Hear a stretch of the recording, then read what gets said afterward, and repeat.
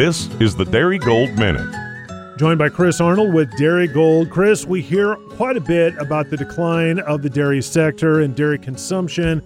I want to know from you, is that fact or is that a myth?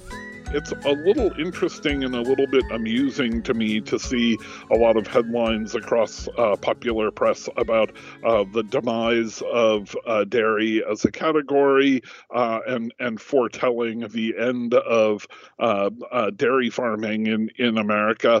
It's a position that isn't entirely without merit in that fluid milk consumption has been declining for several decades, but that doesn't mean that dairy is on the ropes by any stretch. In fact, dairy production and dairy consumption overall have been increasing steadily over the years, and that fundamental difference comes down to a couple of things.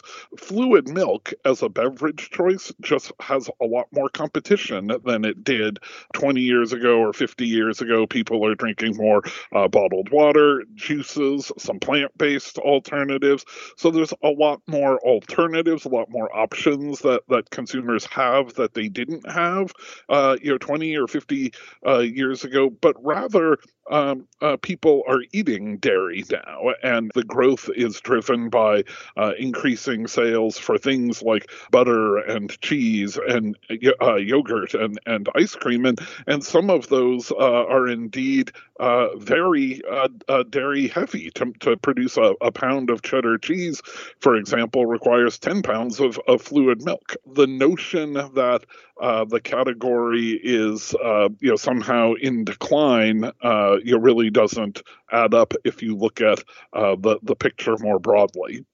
So, Chris, the dairy sector doing pretty darn well here in the United States. Is the sector doing well overseas as well?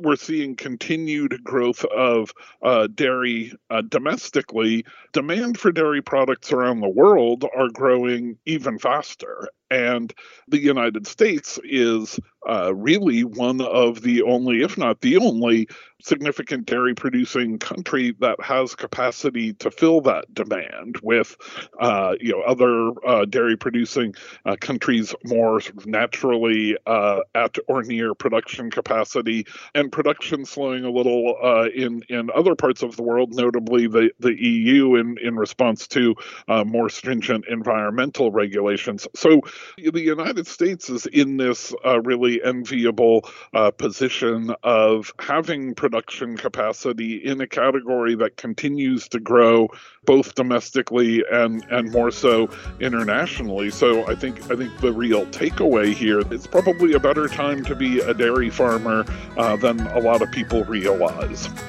This has been a Minute with Darigold. Darigold, leading dairy forward.